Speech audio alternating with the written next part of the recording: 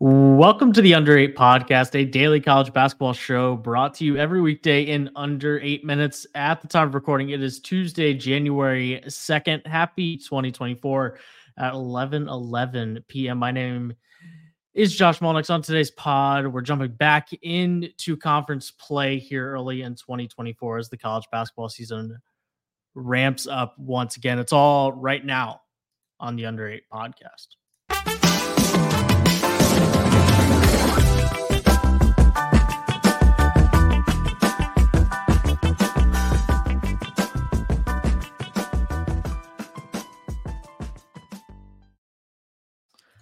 Josh Doring is here with me. Josh, no Terrence Shannon Jr. for Brad Underwood's Illini, but no Terrence Shannon Jr., no problems. 96-66 for Illinois over Northwestern here on Tuesday. This is just one of the strangest programs in the country where they have all this talent. In the last couple of years, it feels like they haven't really gotten it all to click.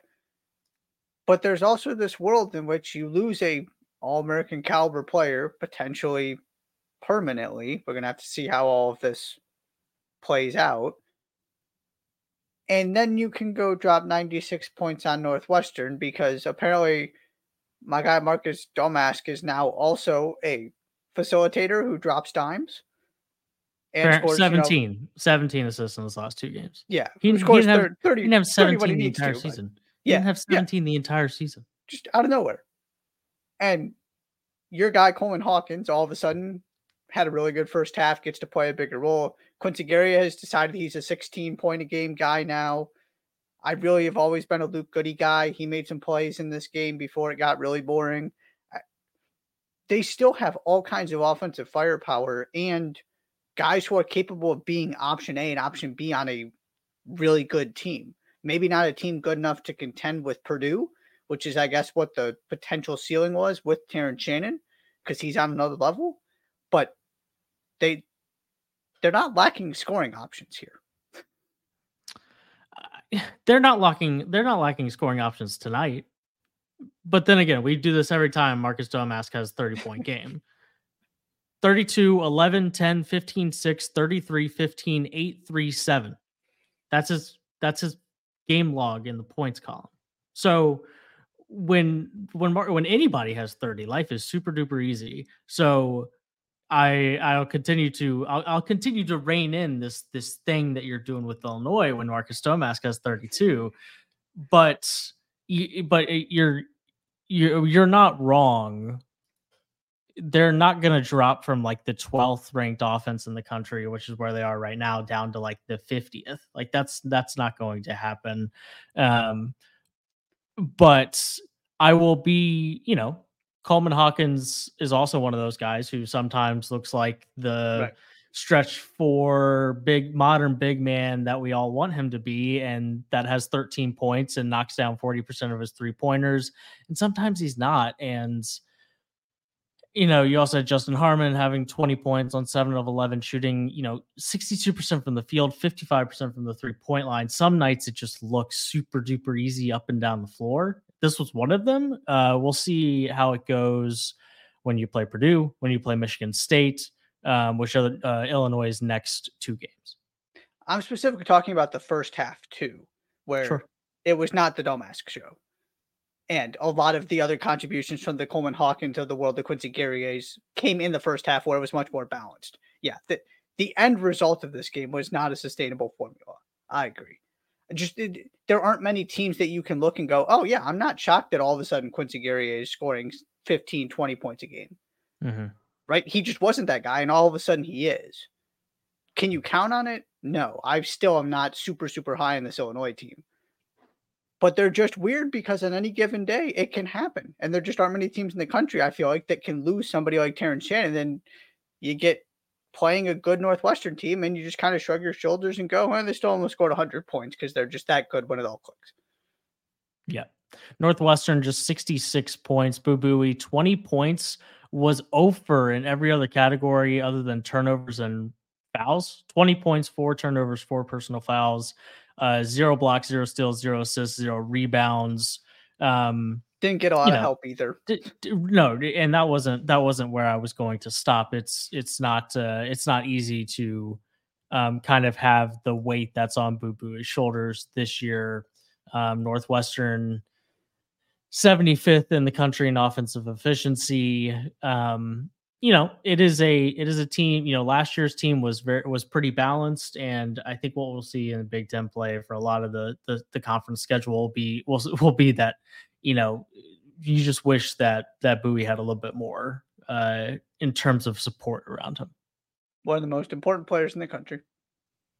Hard to argue with that. In Queens, in the last game that St. John's will play at Carnesecca this year, which is a little weird, but I get it. And they were also talking about Rick Pitino pushing for more MSG, but then he's talking about how they're going to play UConn at Carnesecca. Yeah. I don't understand. It's all super confusing. What did happen tonight was St. John's beat Butler 86-70, super balanced across the board. There were 6 Johnnies in double figures, all but one of those guys in double figures shot 50% or better from the field.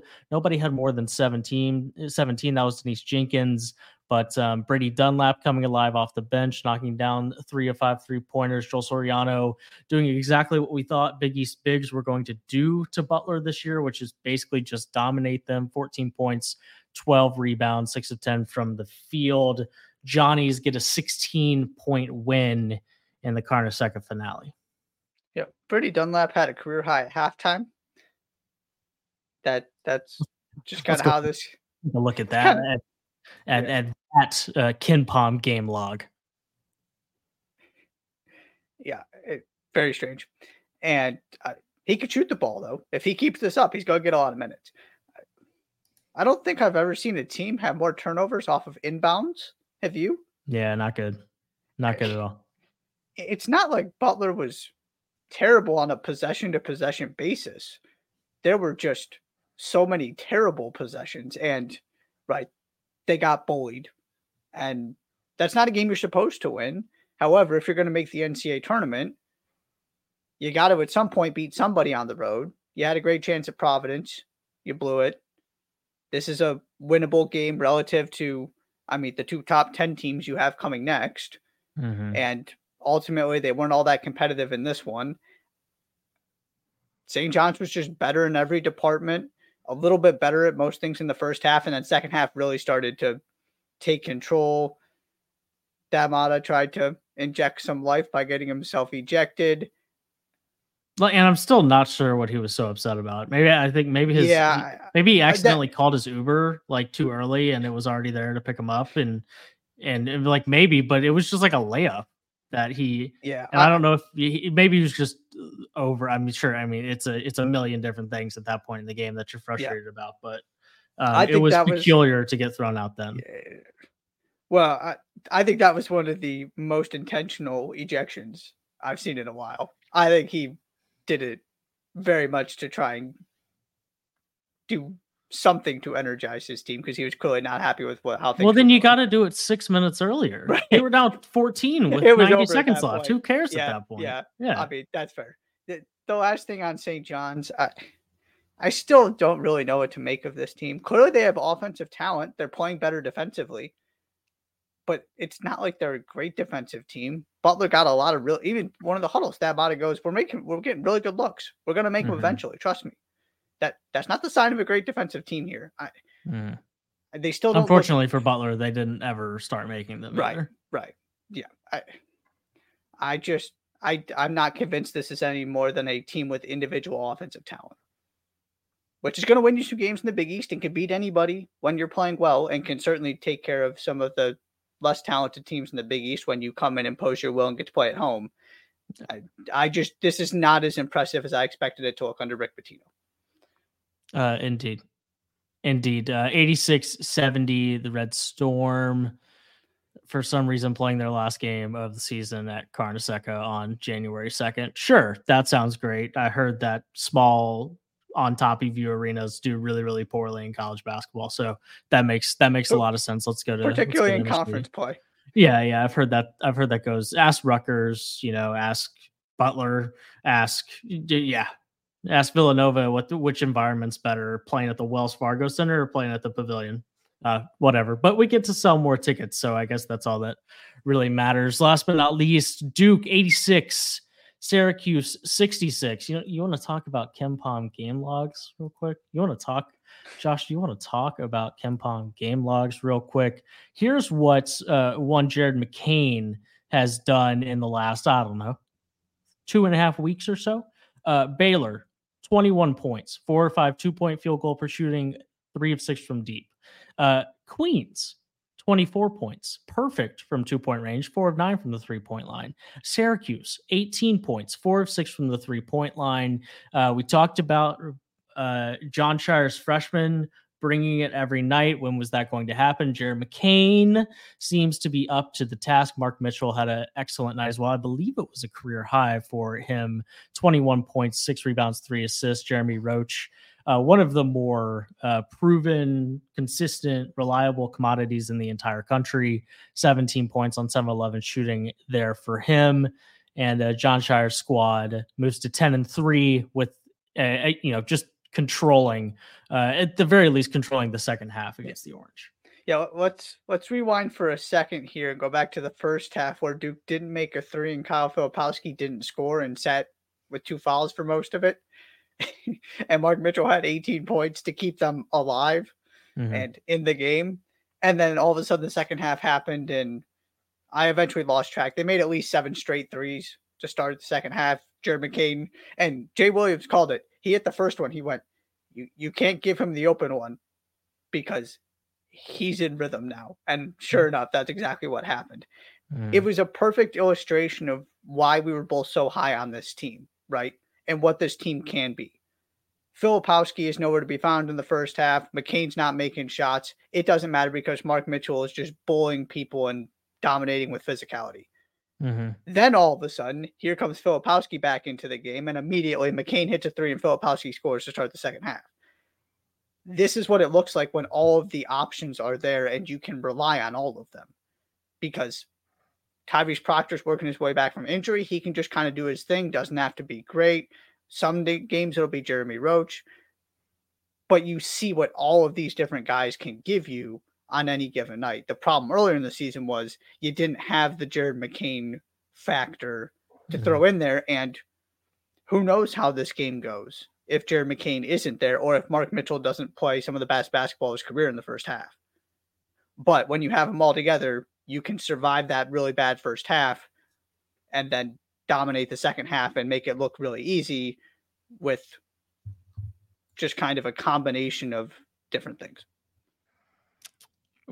Monitoring, granted, it's Queens and Syracuse, but monitoring how Tyrese Proctor has looked since coming back. Didn't play against Charlotte Hofstra, Baylor. Queens had 9 points, efficient from the field, 14 points tonight. He was 5 of 7 from the field, knocked down 50% of his 3-pointers. Just quietly keeping an eye on that because that's a guy kind of that no one's talked about in a month because of injury. And if they have talked about him, it's been that was like a guy that people were talking about being a first-team All-American. That's still, as long as he's healthy, that's still a guy that once upon a time this season, if only preseason, but once upon a time was somebody that people were talking about being a first-team All-American caliber guard. So if you're getting stuff like that from Mitchell, Filipowski does his thing, the backcourt, that starting backcourt of McCain and Roach, and then, maybe it just ends up being Tyrese Proctor is your energizer, can get you 17 off the bench kind of guy. Maybe him getting hurt and having this stumble late in conference play, maybe that ends up being something that we look back on and thinking, man, that ended up being a really interesting part of Duke's season is that Tyrese Proctor became the best bench scorer in the country. Gives you we'll see. Maybe he'll play so good that you just have to put him back in the starting lineup. But it's I don't think it's out of the question that kind of ends up what happens for him this year. Different dynamic with his court vision too. That he's a guy who can also make everybody else's life easier in addition to getting his own. Yeah. The the best version of this team right now certainly looks like he's the sixth man.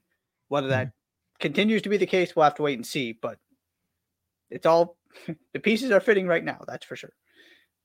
You got anything else? Caitlin Clark, that's fine. Casual. Dude, the swish sound. I could just give me that to me as a ringtone. Like that is the swish that I hear in my mind when I think of like NCAA tournament buzzer beaters, like where it swishes so like crisply that there's like this ting. You know what I'm talking about? There's this ting. And it was absolutely money. No big deal. Avoided a loss at home in somewhat controversial fashion. No. We don't need to talk about that. We don't talk about we being the collective don't talk about that part because, well, that was quite the shot. Yeah. Real quick, a bunch of top 10 teams took care of business on this Tuesday night just after New Year. UConn beat Paul by 30. Purdue beat Maryland on the road by 14, holding Maryland to just 53 points. Tennessee, first time since 2017, I think. What, winning I at? think I saw that. Winning at College Station. There you go. I think I saw that. Tennessee 87-50 in a non-conference game against Norfolk State. North Carolina beat Pitt by 13 on the road.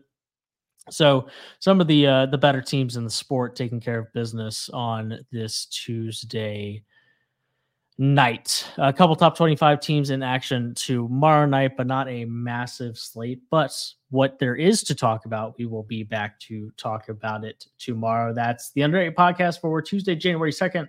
It's 11:28 p.m. Be sure to subscribe to the podcast wherever you listen to your shows and follow the pod on Twitter. Subscribe on YouTube. Hit that like button. We very much appreciate it. Thank you so much for being here, and we will see you tomorrow.